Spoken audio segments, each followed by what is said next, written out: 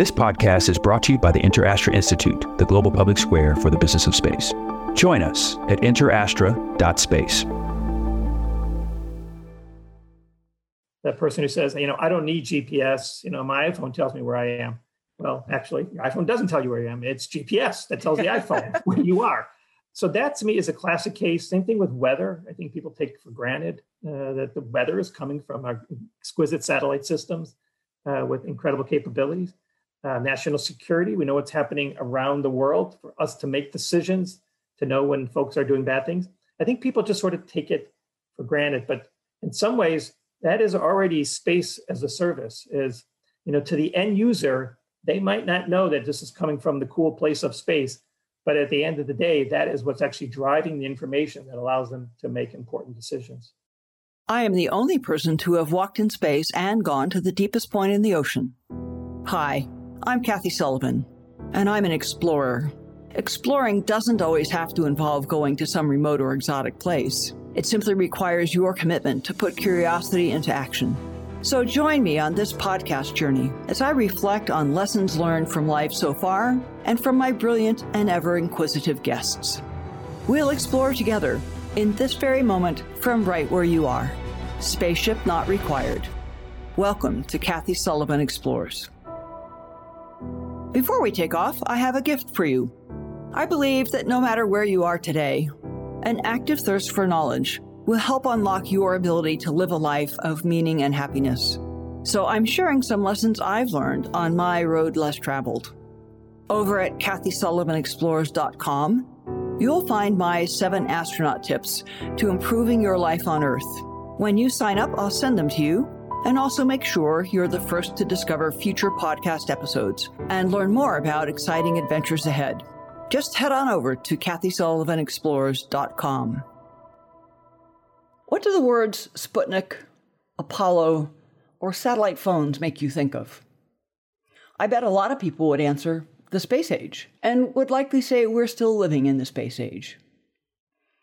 My guest today would say we're in a new space age Mark II, if you will, and that is very different from the first one. Steve Isakowitz is the CEO of Aerospace, one of the foremost aerospace think tanks in the world. The spark that led him to a career in engineering was ignited by Apollo and Stanley Kubrick's classic film, 2001: A Space Odyssey. He marveled at the power of the Saturn V booster and the fact that humans had conceived it, built it, and made it work. And his bent towards the commercial side of the space biz, that was sparked by the vision of routine, even mundane spaceflight embodied by the Pan Am spaceline scene in the Kubrick film. Steve has had a ringside seat to the emergence of the new space age we now live in, working at NASA as the agency pivoted from the shuttle back to the moon, and at Virgin Galactic when the space tourism business was just budding.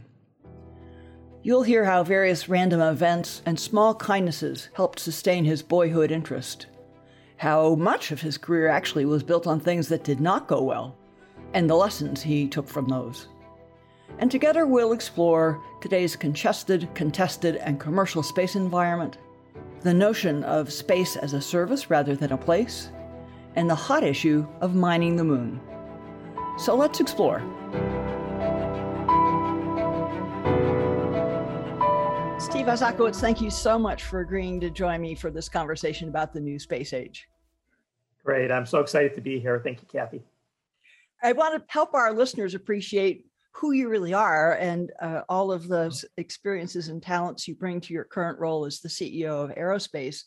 So let's go back in time to something in the vicinity of 1961 and tell me about the young Steve Isakowitz growing up in Cleveland and what the influences were that formed him and set him on the pathway that has ended up with you here. Thank you, Kathy. All right, join me in the time machine. Let's go back to Cleveland, Ohio, 1961. Is that when the river was burning? Yeah, that came later, though, and I wasn't responsible for it. So as a little kid, I was always very curious, but really what ignited my interest in the space program is something that, Kathy, I have to believe it ignited yours as well, was the Apollo program. And I think the thing that sort of separated me from those of us who were really excited about the Apollo program, you might have been one of those who, when looked at it, said, oh man, I want to be Neil Armstrong. I want to walk on the moon. I want to be that person. I, on the other hand, for some reason, just was captivated by the Saturn V. I just could not believe that we could build something the size of a football field and actually have that thing work. And I hadn't seen a launch. And again, you and I, of course, if you flew on a rocket, I've seen rockets since then, and I still get absolutely amazed. And that's where I really fell in love with the space program. I just said, man, I've got to work on something that can harness that much power, and it works. The other thing that caught my imagination, which has really kind of driven my interest on the commercial side of all things, was a movie that maybe some of your older listeners will know, a 2001 Space Odyssey. Right. I love that movie. I still love that movie. I still think it is, frankly, the most accurate portrayal of what space is like, because there's scenes of silence in there as opposed to explosions. Care about orbital mechanics in that movie where they don't in Star Wars. But I love that movie. There's a scene in there that just always stuck with me. You might remember it, Kathy, and that is the one where they're on a Pan Am space line that's going between the Earth and Moon, and it's kind of like really matter of fact. It's almost kind of like a boring scene, but that just kind of like fueled my imagination, saying, wow, I mean, that's the space program I want to grow up in. One that really just, I could get a ticket and go to the moon. And sort of those two images of both the Apollo and the Saturn and seeing the movie 2001, that just literally ignited me. And again, I was 7, 8 years old when the movie came out and Neil Armstrong stepped on the moon. So, I was a pretty young kid, but that just drove me. Did the idea form in your head explicitly? I want to be in the space program, because I'm enough older than you. I watched Mercury and Gemini as well as Apollo. And the thought never crossed my mind that I want to be in the space program or be an astronaut. What struck me was watching these people that had such adventurous and inquisitive lives. But I'm really curious about when people in their young age get either the driving force motivation or the goal by name. I want to be an X. Yeah, no, it's, by the way, I love your passion on it. And it's funny. It's those little things sometimes that make a difference, and, the same thing for me. It's one thing to have the spark that says, wow, this is interesting. And, I think you and I are probably both struck by when you speak to, young kids, they all love space and they all have that same inquisitive enthusiasm that you just demonstrated. But somehow we lose it somehow along the way. And so to me, that's one of the big grand challenges I think we have for our space program is how do we maintain that enthusiasm? Now, for me, what happened was I fortunately had two parents that had immigrated from Eastern Europe, being Jewish. They both had survived the Nazis. My dad was actually in a concentration camp, and most of my family was actually died as a result of that. Oh. But my parents always put a premium on education. They were always very supportive, and they always argued that at the end of the day, education is the one thing they can't take away from you. My parents lost everything in Eastern Europe, not just family, but everything, their livelihoods, everything. But what they've learned along the way and what I was able to learn, they really instilled it in me. So they went out, we weren't particularly rich, but my mom bought these encyclopedias. In fact, probably younger viewers say, what are encyclopedias? But they were encyclopedias, right? And in these 6 books was like the world's knowledge at a top level. It was the Google of the day. And after the Apollo program, I actually had nothing to read. There was no search I could do. And I remember I just devoured the World Book Encyclopedia. That then followed up with my mom's best friend from high school in Cleveland, whose husband happened to be working at what was then NASA Lewis, today NASA Glenn in Cleveland. And he heard I was interested. So he used to send me the world's most boring books on space travel, and so on. But, as a young kid, I just, I ate it up. I couldn't get enough of this. But it was sort of like those little things along the way that just, individuals, I can't remember the guy's name anymore. I feel bad about that. But, he deserves as much credit as anybody where I am today. It's just little things along the way that people that touch you, that just keep the fire burning in you, that keeps you want to keep going. So these are things that made a difference. So were you a sports kid, a nerdy kid, very bookish, math and science naturally easy to you, or what? Yeah, fortunately, I was good at math, And so I was sort of known as that. And I remember in elementary school, and that always kind of made me feel good. I was kind of a bookish kid, but I did get caught up in sports, to my mom's credit. Actually, she was the one that said, Steve, you got to get out of the house. So she was the one that used to go out. She was not a great athlete herself, but she used to just like catch with me. And it kind of got me interested in sports. In some ways, sports is also a great game of physics and statistics. And I then started to eat that up. And, I had an incredible mind for remembering all these great statistics of all these sports teams. So even to this day, I'm a big Cleveland Browns fan, Cleveland Indians fan, and so on, because, I fell in love with sports at the same time. But are you asking me, am I a great athlete? That we could skip over.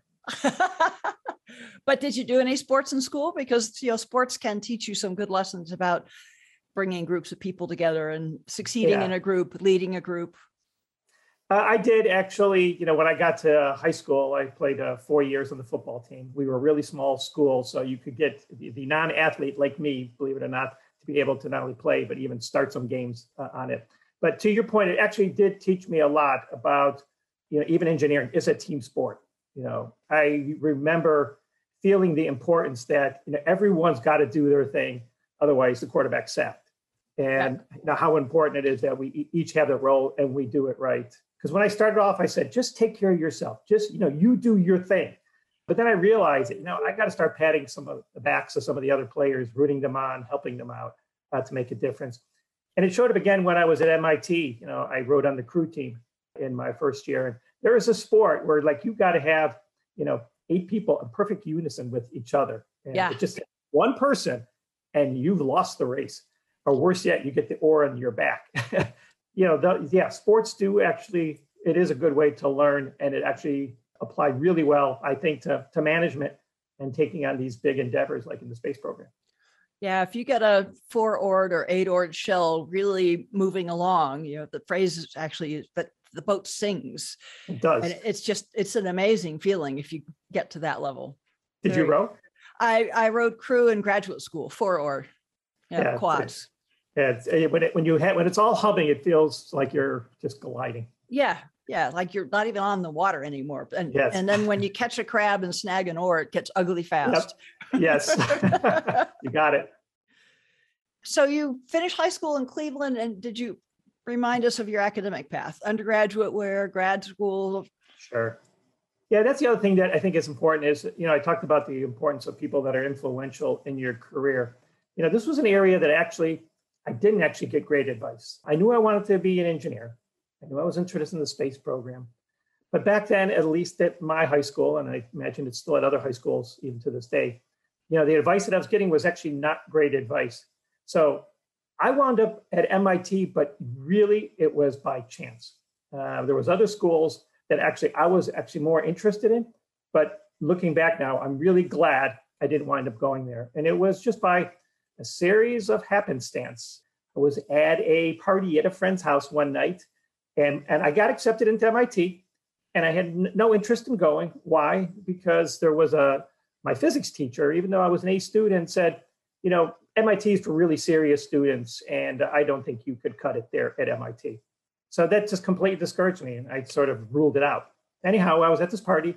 My mom calls me up at the party, which is weird. And she says, I got a call from a professor at MIT. Noticed that you did not answer yes or no to your acceptance. The deadline is next week. And he wanted to know if you had any questions. Well, it was one of those moments where, again, I'm thinking to myself, wow, like a professor from MIT called me. I called him back. He convinced me to visit the campus. And when I visited, I fell in love with the campus there, in Cambridge, it's outside of Boston. And while I was there, I accepted to go to MIT. And, I'm really glad I did. But again, there's a case of just, serendipity. It's just a professor happened to call me. So he made all the difference. And so it's one of those kind of things that is, sticks with me to the day. So one of the things I try to always devote time to is to help, younger folks try to make those kinds of decisions as they're trying to face career, whether what college or what to do after college, grad school, and so on.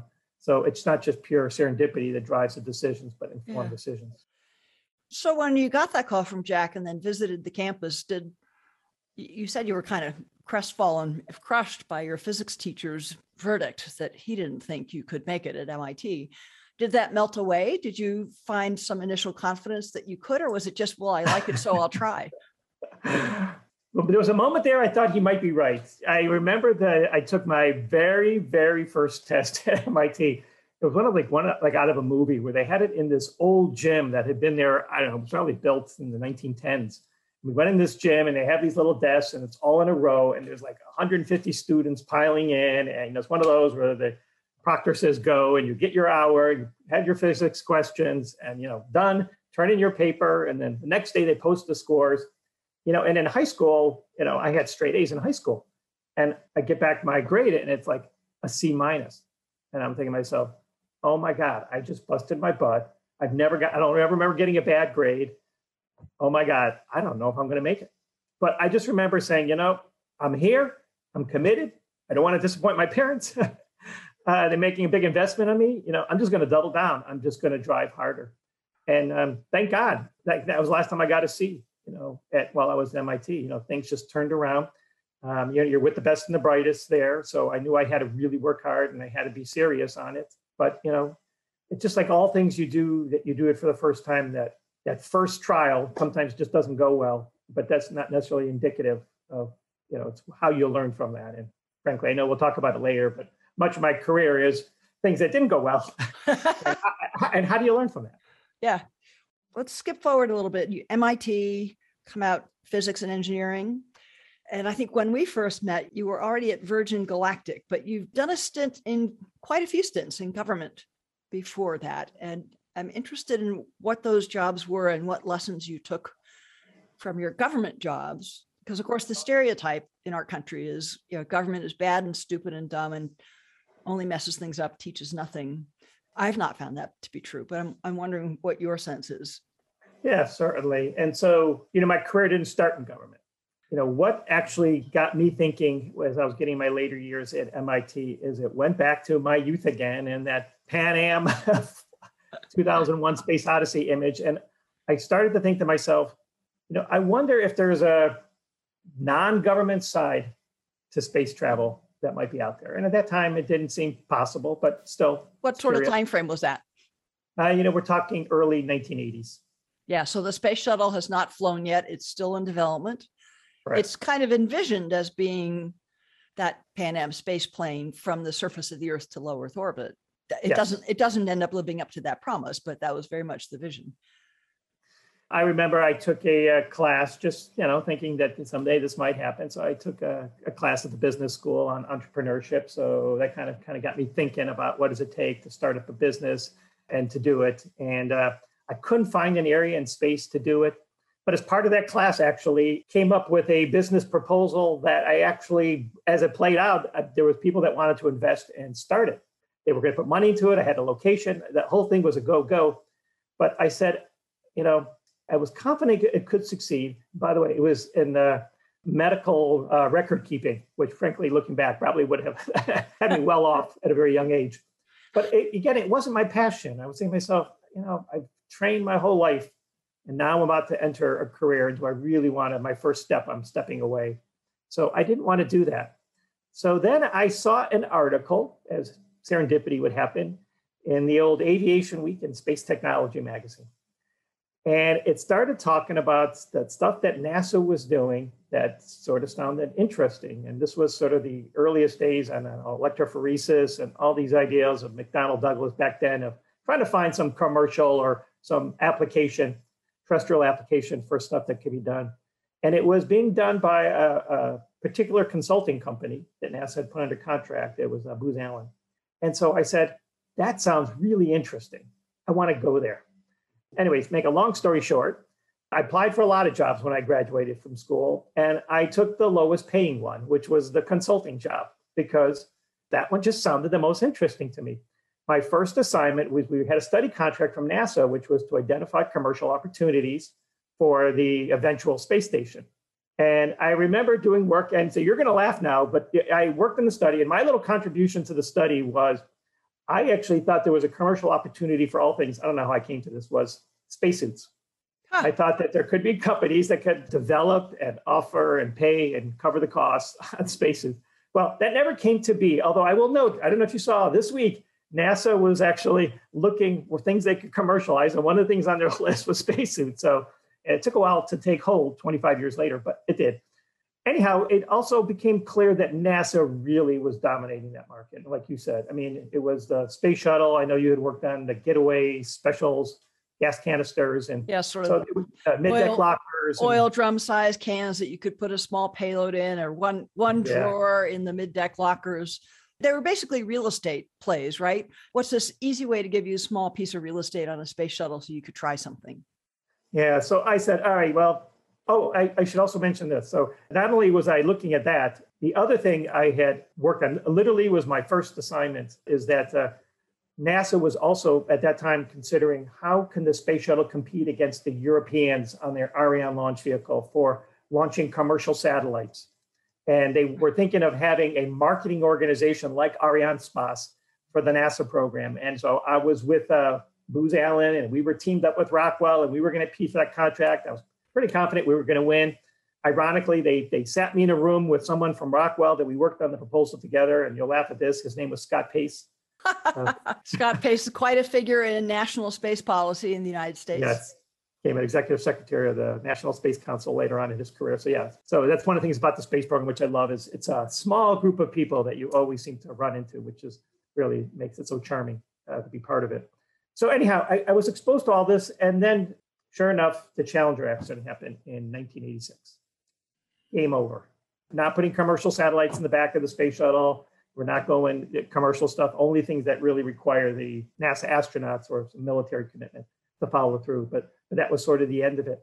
That then pushed to President Reagan came out and said, these satellites can only be flown on expendable launch vehicles. Well, at that time, as you remember, Kathy, the position was also to get out of all the launch vehicles. So all the rockets were going away. And there was only one rocket at that time that really had any real production, and it was the Titan launch vehicle at the old Martin Marietta, now Lockheed Martin. Which largely was used for defense payloads. Which was used for defense payloads. But I went there, I left consulting, I went to go work what's now Lockheed Martin, because they said that they were going to now create a commercial Titan company to go out and start selling those things commercially. And I remember thinking to myself, oh my God, this is like, I'm at a company that's pretty much monopolized this. It's the only rocket that's in production. In fact, they have the sole contract with the Air Force to fly it. So this is going to be easy and it'd be a great experience.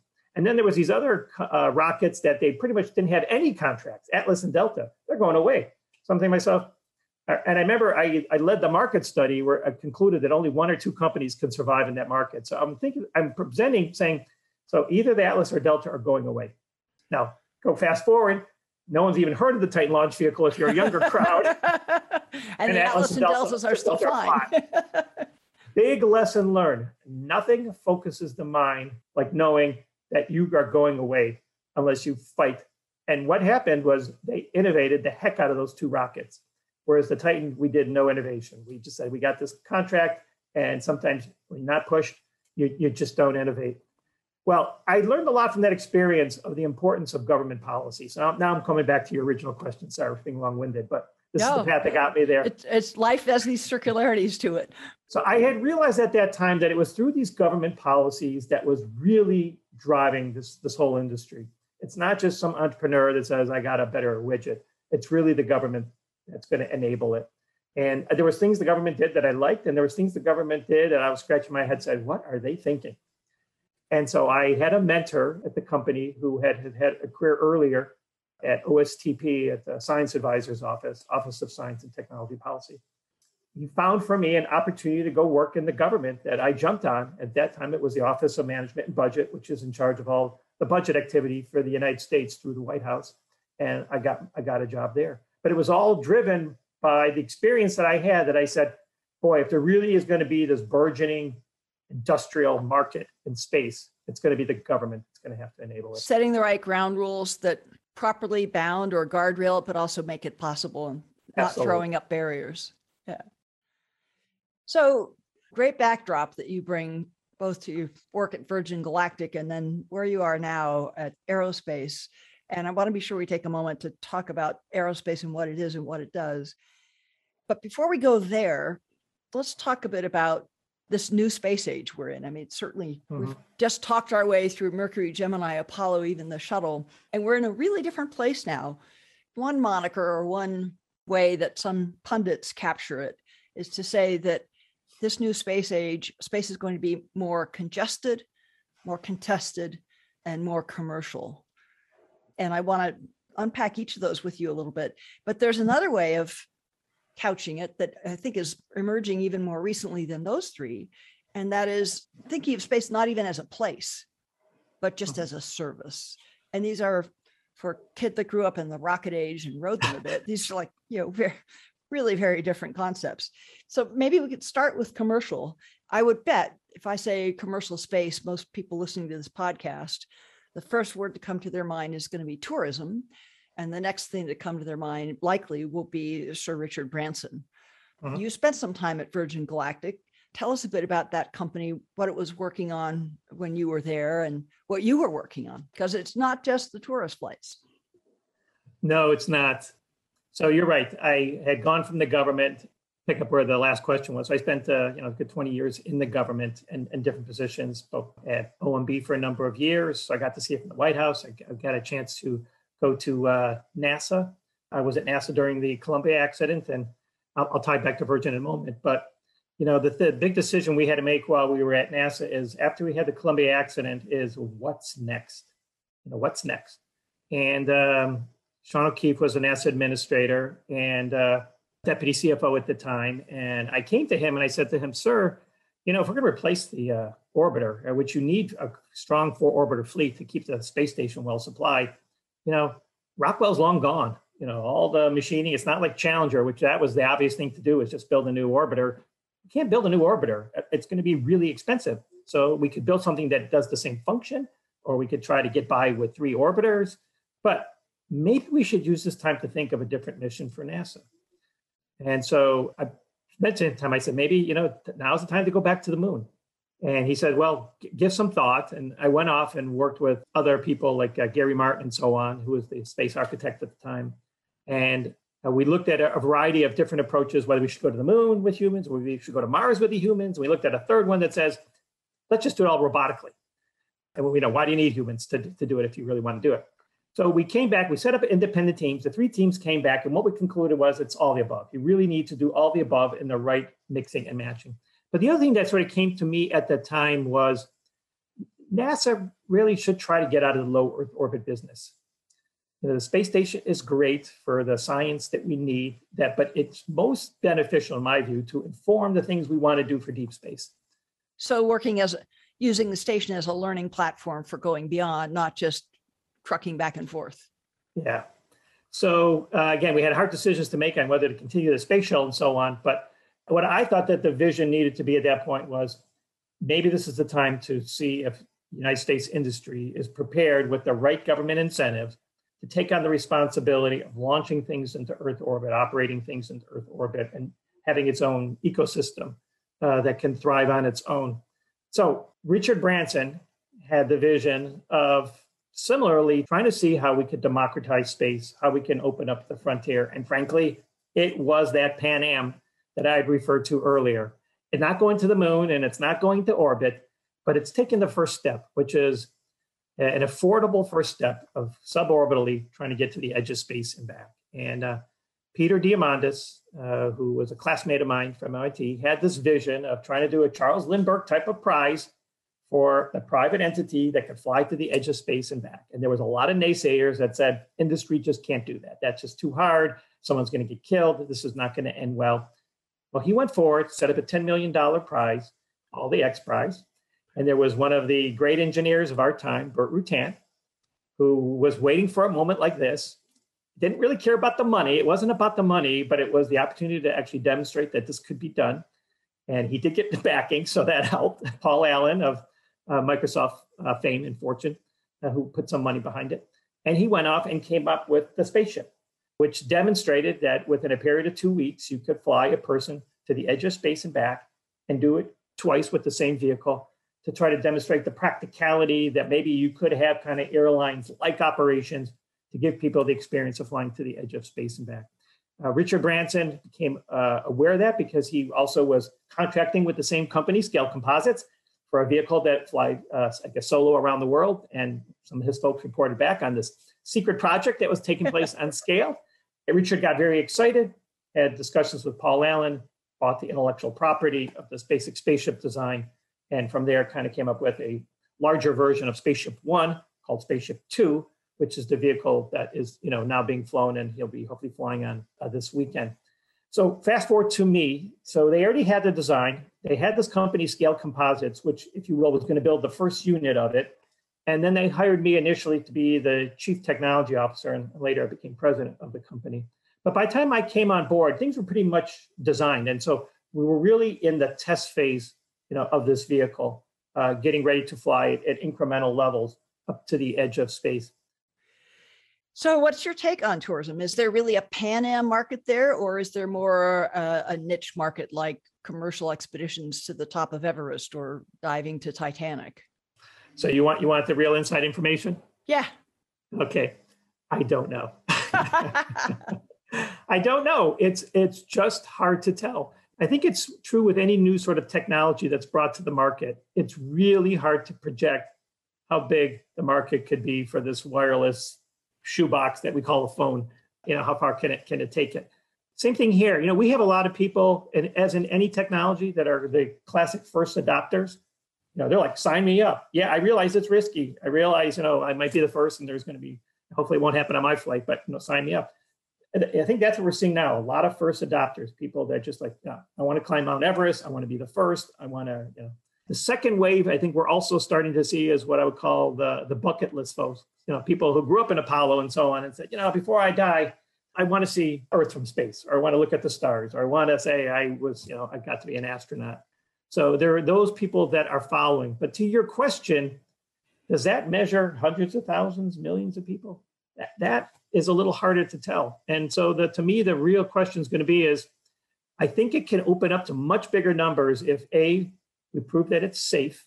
If somebody who buys a ticket says, I am highly, highly confident I'm coming back. Like when you get on an airplane, you don't think about, God help me, did I land in DC? You expect it. The second is the affordability. It's still not cheap. The last ticket prices when they were having tickets were like $250,000 to $300,000. That's not cheap. Now, it's a lot cheaper than spending tens of millions if you want to go into orbit today. So it is more affordable that way, but it's still not cheap. But the price needs to come down if you're going to open it up. Now, the big question is, when you get the price down and the safety up, will people say, I want to go too? Or at that point, will it be like, 10,000 people did it before me. It's not as interesting. That's the part that I don't know. My gut tells me at the right price point, I think it actually would have a lot of people that would want to do it. And I think at the right price point, when you get a lot of people flying, there are ways to add features to the flight. So it's not just the same flight out of New Mexico or Texas in the case of Blue Origin, but other places you could fly, things you could fly over, point-to-point kinds of things that could really make it, more interesting and more features that you could give to it, short of having to go orbital. So, we'll see. The big question in my mind along those lines has been, is there a genuine demand function that is other than I want to? I mean, satellite communications are lucratively commercialized because there's a 8 billion person urge and need to communicate with people, go on and on and on. But what is the human need, traffic need that would really drive that beyond just desire? And I have not convinced myself about one yet. Yeah, you're right. No, is there sort of a practical, economic, scientific, the things we classically think of? It's not obvious. But again, there is a massive economy around tourism, around people who want to just share in the experiences. I think people are going to say, wow, when again, we have people walking on the moon. And I'm hoping in my lifetime, I hope to see the first person step on Mars, but we all can't go. So I think this is a way to vicariously sort of experience that. Look, I'm talking to an astronaut, so I know you did the real thing, but I will tell you in a small way, just to know that you're still at the tip of a rocket. Yeah. You're still pulling 3Gs. You're still having that noise and the vibrations. You're still having that adrenaline rush because you don't know for certain what's going to happen. You're still going to have an opportunity only for a few minutes, but you're having a chance to float around and land. So again, in a much smaller way than you experienced, Kathy, but I do think it does give people that sense of what it's like. Mm-hmm. And a small way. And I think, there's some value in that. And then there's things that intangible, I defer to you on this, but there's the old overhead effect that people talk about, that when you see Earth from space, suddenly it kind of changes your perspective when the borders are gone and you see the atmosphere is much thinner than anything you could have imagined. So whether there's not sort of this virtuous aspect to it, that people that come back can be ambassadors for environmental and other issues. Yeah, that is one that occurs to me because it is that profoundly moving an experience. So then there's the part about contested. And I know this is an area that aerospace does a lot of work in, is the question of space debris, this new architecture that's coming out of small satellites, like quite small satellites by the thousands, in some views, the tens of thousands. How close do you think we are to having the kind of collision chain reaction that was depicted in Gravity? Are there solutions actually starting to emerge to try to handle both the congestion of active satellites and the debris? An object flying in outer space in low Earth orbit that's the size of a poppy seed, if it hit you, would hit with the force of a 90-mile-an-hour baseball pitch. I mean, the energetics the speeds make small things really lethal. Yes. No, absolutely. And it's one of those things that's not intuitive. I think when people think of space, you think of it, it's huge, it's limitless. It's, so like I was watching yesterday a documentary where Buzz Aldrin let some stuff fly out of the open door of the Gemini capsule and just flew out into space. And I'm sure at the time, no one was thinking anything up stuff like that. We used to put stages into space that years after they'd been out there, the propellants would build up a pressure and would cause the stages to explode into thousands of pieces. And again, I don't think anybody was thinking of it because, this space is voluminous and limitless. But you bring up something actually that's quite profound, and it's actually a little bit scary, which is, in fact, my first exposure to this was, you remember something called the Long Duration Exposure Facility? Yes. Basically an inert school bus that went up in the shuttle cargo bay and stayed there a long time so we could measure and learn how many poppy seeds and grapes and blueberries are flying around and what kind of damage can they do. And I remember when that thing came back and looking at pictures of this thing, and it was like, wow, this thing is really popped up with a lot of things that are hitting this thing. And, again, for you having done a spacewalk in your career, I said, oh my God, that's the last thing you want is anything like that coming anywhere close to astronauts, let alone space stations, things that are important for our national security and so on, and into space. So you bring up a very profound issue, which is that, today we have around 3,000 active satellites. We are looking over the next decade, for 10, 20, maybe 30,000 satellites, depending on how much of these commercial activities in low Earth orbit. We also know there is a lot of debris of things that we can see, but we also know in the next couple of years, as we improve our ability to see what's in space, we're expecting that number to go way, way up. We also know today that we have satellites trying to move out of the way of these objects or other satellites. And that interferes with their ability to conduct their mission. And particularly on issues of national security, you don't want your satellites blinking when something is going on around the world. And then at the worst extreme is what you referred to, it's called the Kessler syndrome, where just that you get so much debris up there, everything's smacking into everything. And even though you're not launching anything, it's just continuously getting work because everything is hitting other things. So pretty soon you've polluted low Earth orbit so that not only can't we not live and work there, but we've actually seen it on some recent launches where the windows for the launch were dramatically decreased because of things that were flying overhead and you were just trying to stay out of the way. So that is the worst case. Yeah. Low Earth orbit, for those who are not space cadets, it's the area around Earth out to where do you draw the low Earth orbit boundary? How many miles up? Yeah, it's just a few hundred miles, from the lowest being, maybe 150 miles, and you got space station, and then you got these satellites that want to look at things on the Earth, so they want to be close to the Earth so the camera can get a good view. So, it's just a few hundred miles. There's a lot of junk that is showing up in those orbits. So, hey, here's the good news. Number one is I think governments now realize that. All right, so the United States government, and we now make requirements that you fly things into this orbit. You have a certain amount of time. These things have to deorbit and come back to Earth. You can't have stages that explode anymore in Earth orbit. Can't leave something up there that could turn into a bomb. Yeah. Yes. Yeah. We do have efforts on space traffic management where the government through Department of Commerce and with the help of DOD is trying to help track these things and to try to create a mechanism that the stuff's shared, even commercial companies that are trying to contribute to it. I am hopeful that as more countries are doing more and more in space, that there's going to be more of a global effort to regulate, what we do in low Earth orbit, so we can be much more responsible as we go forward, and to share information.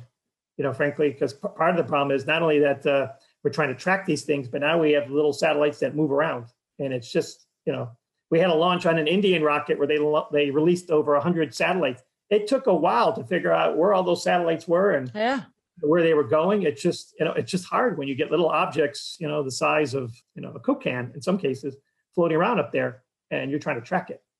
Well, and you raise another point that is worth commenting on, and that is, I think people would be surprised by the number and variety of countries that have space programs, even space agencies. I mean, you talk to most people on the street, they'll say, oh yeah, United States, Russia, China. But paint a little broader picture for the number and mixture of nations that are active in various ways in space. Some just as a customer of data from space, but more than you might think that are actually launching things and operating objects in orbit.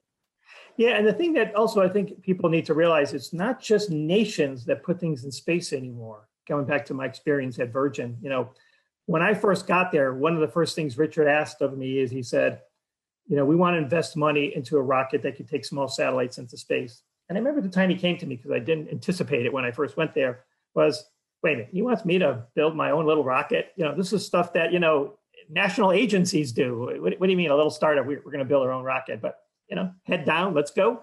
And we did it. And we've flown recently. My old company has flown, and there are others, that have done it themselves. So the point being is, now it's not just the province of government that's launching things into space. Companies can do it. There is, the physics, people are getting smarter, getting more experience. There's satellites that used to always cost millions. Now we're getting these little CubeSats, that are being built for hundreds of thousands of dollars, in some cases, maybe even tens of thousands.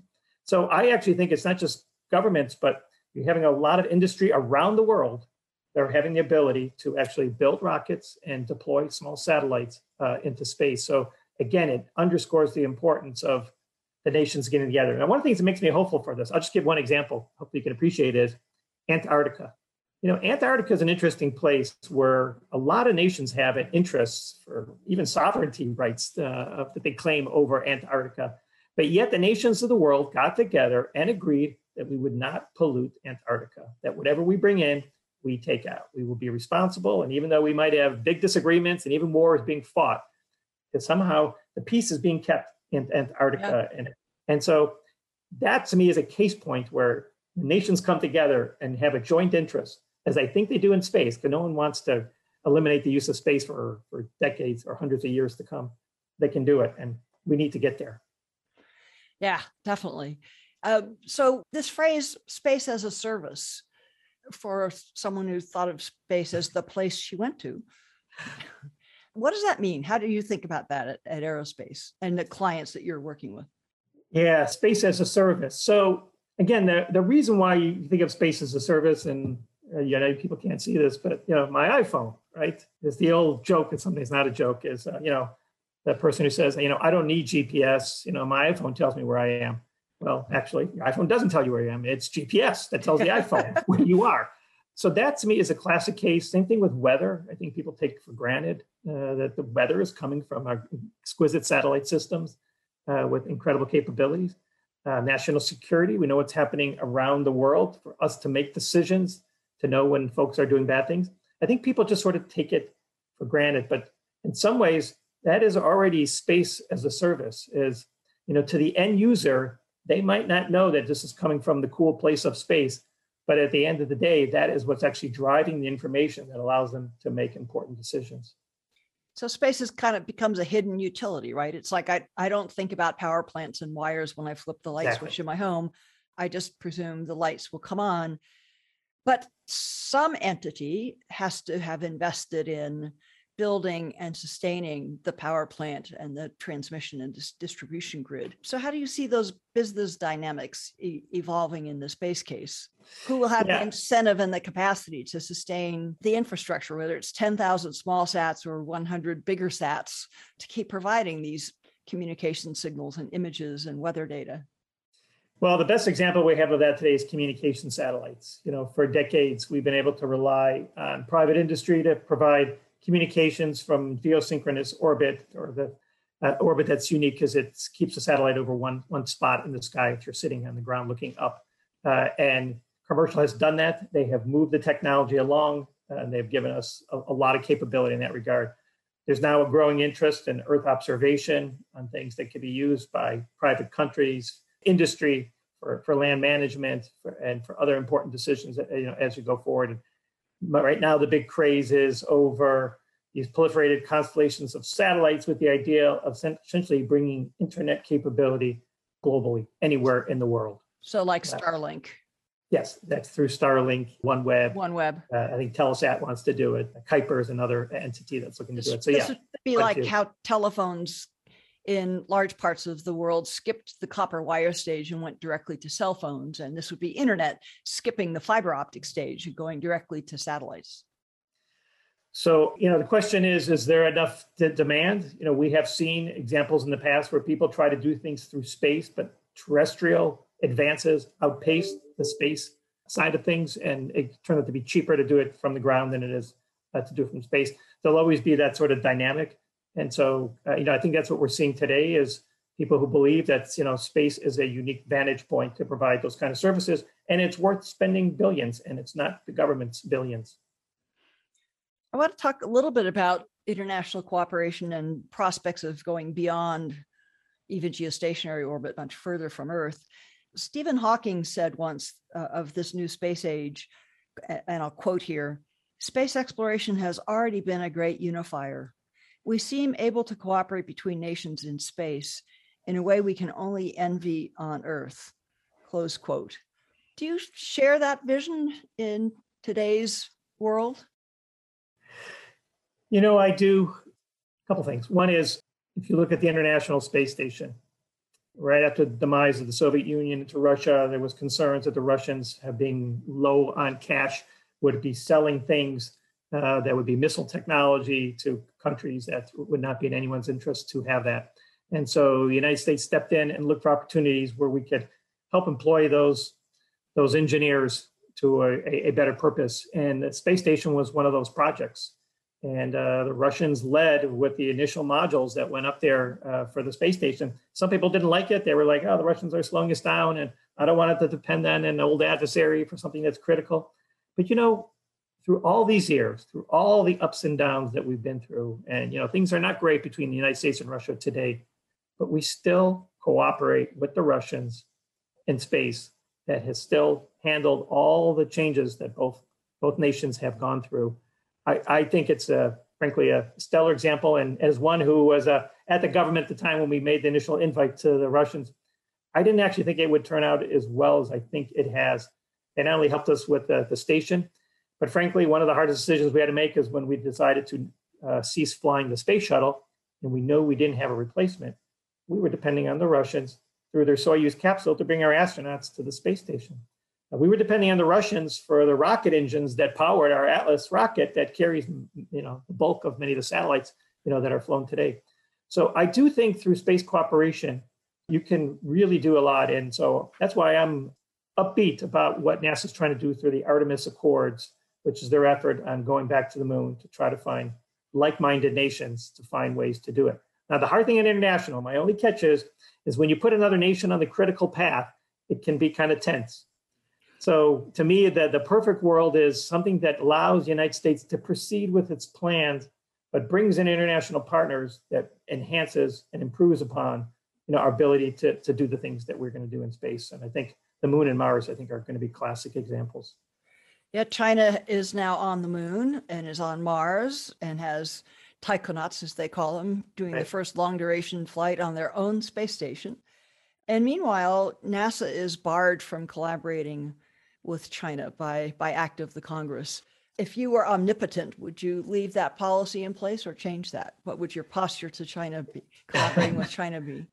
Well, we're going to have to see how that plays out.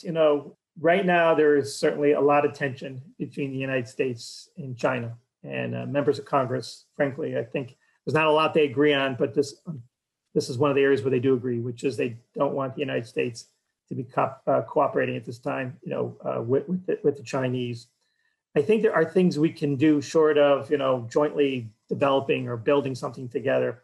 And it always starts here, which is the science. So I am hoping that, and some people are a little terrified that the Chinese landed on Mars just like we have. As an Earthling, I applaud that. I like to see that. I am excited what they find. I hope they'll share what they find as we try to share what we find. And I always think that's always sort of the first step to sort of a normalization of relationships with, countries around the world. That's the one language that we all speak. Yeah, I think that certainly the history of the space program and the Soviet US era, science diplomacy through space programs and activities was a very important avenue of keeping some channel of communication open that could serve as a safety valve for greater tensions. I recall that even during this, when the Soviet war in Afghanistan was raging and diplomatic relations between the countries at an official level had been suspended, there were still authorized institute-to-institute scientific collaborations around the geology of Venus, for example, that carried on through that very hot period of geopolitical relationships. Just a fun fact that, Kathy, I just learned about this a couple weeks ago because I was watching a documentary on something called American Experience. But do you know that President Kennedy was looking to try to go to the moon jointly with the Soviet Union, and had actually offered that up to Khrushchev as a possibility. And some say that had he not been assassinated, that Khrushchev might have taken him up on going jointly to the moon. And it makes me wonder, how would that have played out? I don't know, but there's a part of me that says, maybe we would have kept going if we had a joint. Instead of saying we won and let's call it a day, we might have just kept developing our activities on the moon. Yeah, it's a little known fact and a fascinating prospect. I agree. Yes. So one of the big drivers that some embrace about going back to the moon goes under, every space geeks have to have acronyms. This acronym is ISRU, In-Situ Resource Utilization. I spoke with Homer Hickman the other day, and he said, coal miner, son, I just want to mine the blame thing. There's water and other valuable stuff there. Let's go. Interested in your take on ISRU. Are there pros and cons, or is it just all a good thing? Will it become a reality? Should it become? What kind of rules of engagement should we put into place around it? Or is it just welcome to the Wild West? If you can get there, you can take it. On one hand, I believe it is necessary for long-term sustainment on the moon, and the same thing with Mars, is we've got to find a way to, quote, where we can to live off the land. Whether it's economical, whether or not it actually has some benefit back to the Earth, whether helium-3 can somehow be used for a fusion reactor someday or I don't know about that.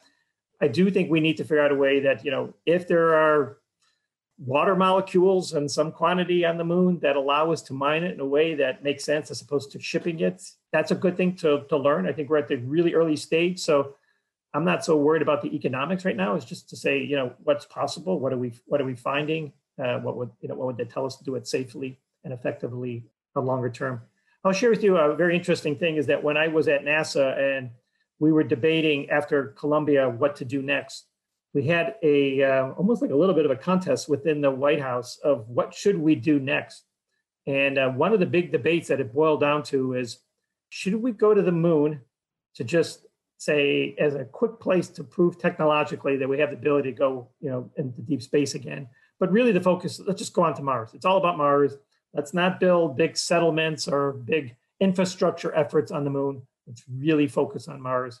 Because if we spend too much time on the moon, all our money is going to go there and we'll never get to Mars.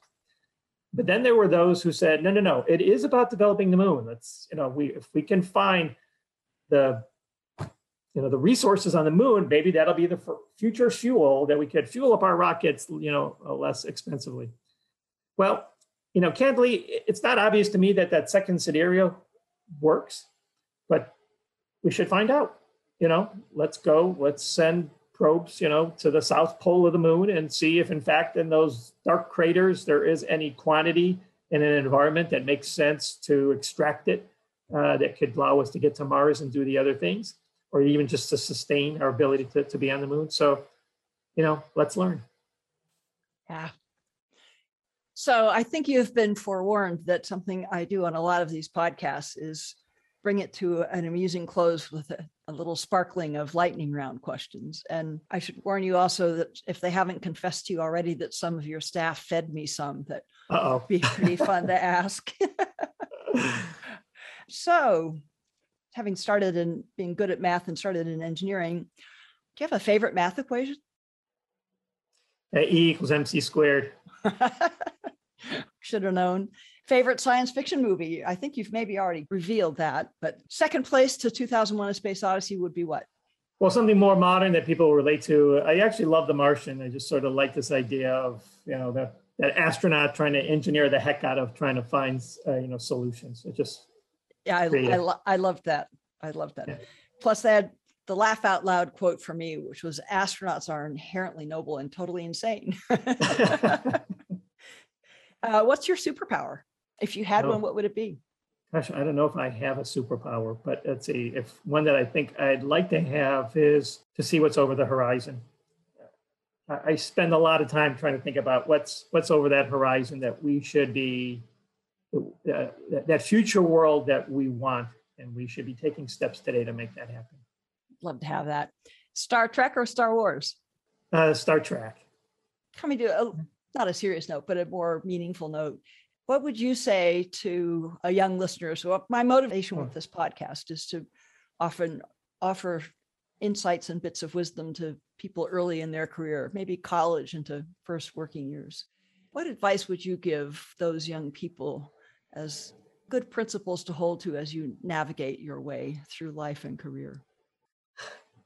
I always lead with something that sounds a little too cliche, but about finding your passion. I mean, what drives you? I talked about in my career, I took lower paying jobs and things that, more responsible people would have said, what are you thinking? But, people said that I, at a young age, say, I want to be CEO of a major corporation like I am now.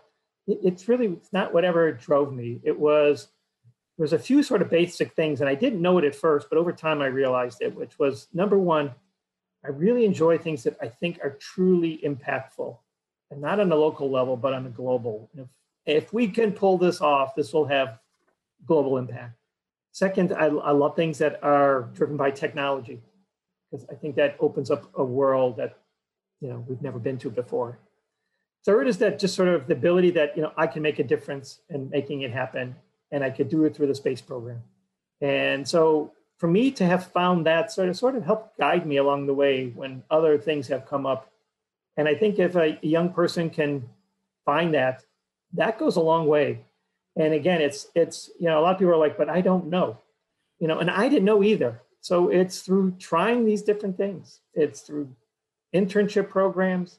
It's to going to conferences. It's trying to find people like Kathy Sullivan that you could, mentor with or chat with, or see what inspired her to be one of the first women to, do a spacewalk and put out the Hubble and, go to the depths of the oceans. I think when you find those individuals, you find the spark within you. And then it's just a question of what do you have to do to keep it fueled, for the passion in your life. I think those are things that are, at least it has driven my career. Now you do need to balance it with other things you think about when you're young. You don't what kind of husband do I want to be? What kind of father do I want to be? What kind of member of my community do I want to be? And so sometimes that causes you to make some compromises. Like I've had to say no to jobs that I was really excited about, but I didn't want to pull my kids out of school because I was really happy with where they were going. So you make those choices along the way, but as long as you are passionate, and I will tell you, when I'm doing an interview, I do look at your academics and what activities you've had and where your experiences have come from and what research you've done. But when you get that individual whose eyes just open up and you could just see that they're truly exciting, it's catchy. It really gets you as the interviewer kind of like excited for that individual, and you're like, I want her on my team. And so find your passion and go for it. Wonderful. And how are the Browns going to do this season? Super Bowl. I guarantee it. Kathy, I'll get you a ticket. You can join me. It's going to be here in Los Angeles. This is the year. I know my kids roll their eyes when I say it, but this is the year. They've got the team. All right. I'm going to hold you to it. I'll watch with ever greater interest now. And it'd be great to come see you in Los Angeles. But for now, thank you so much for joining me on Zoom for a delightful conversation. Thank you, Kathy. This was a lot of fun. Thanks so much for joining me on today's mission. For more solo shows and deep dives with incredible guests, along with all the ways to get the podcast and much more, head over to KathySullivanExplores.com.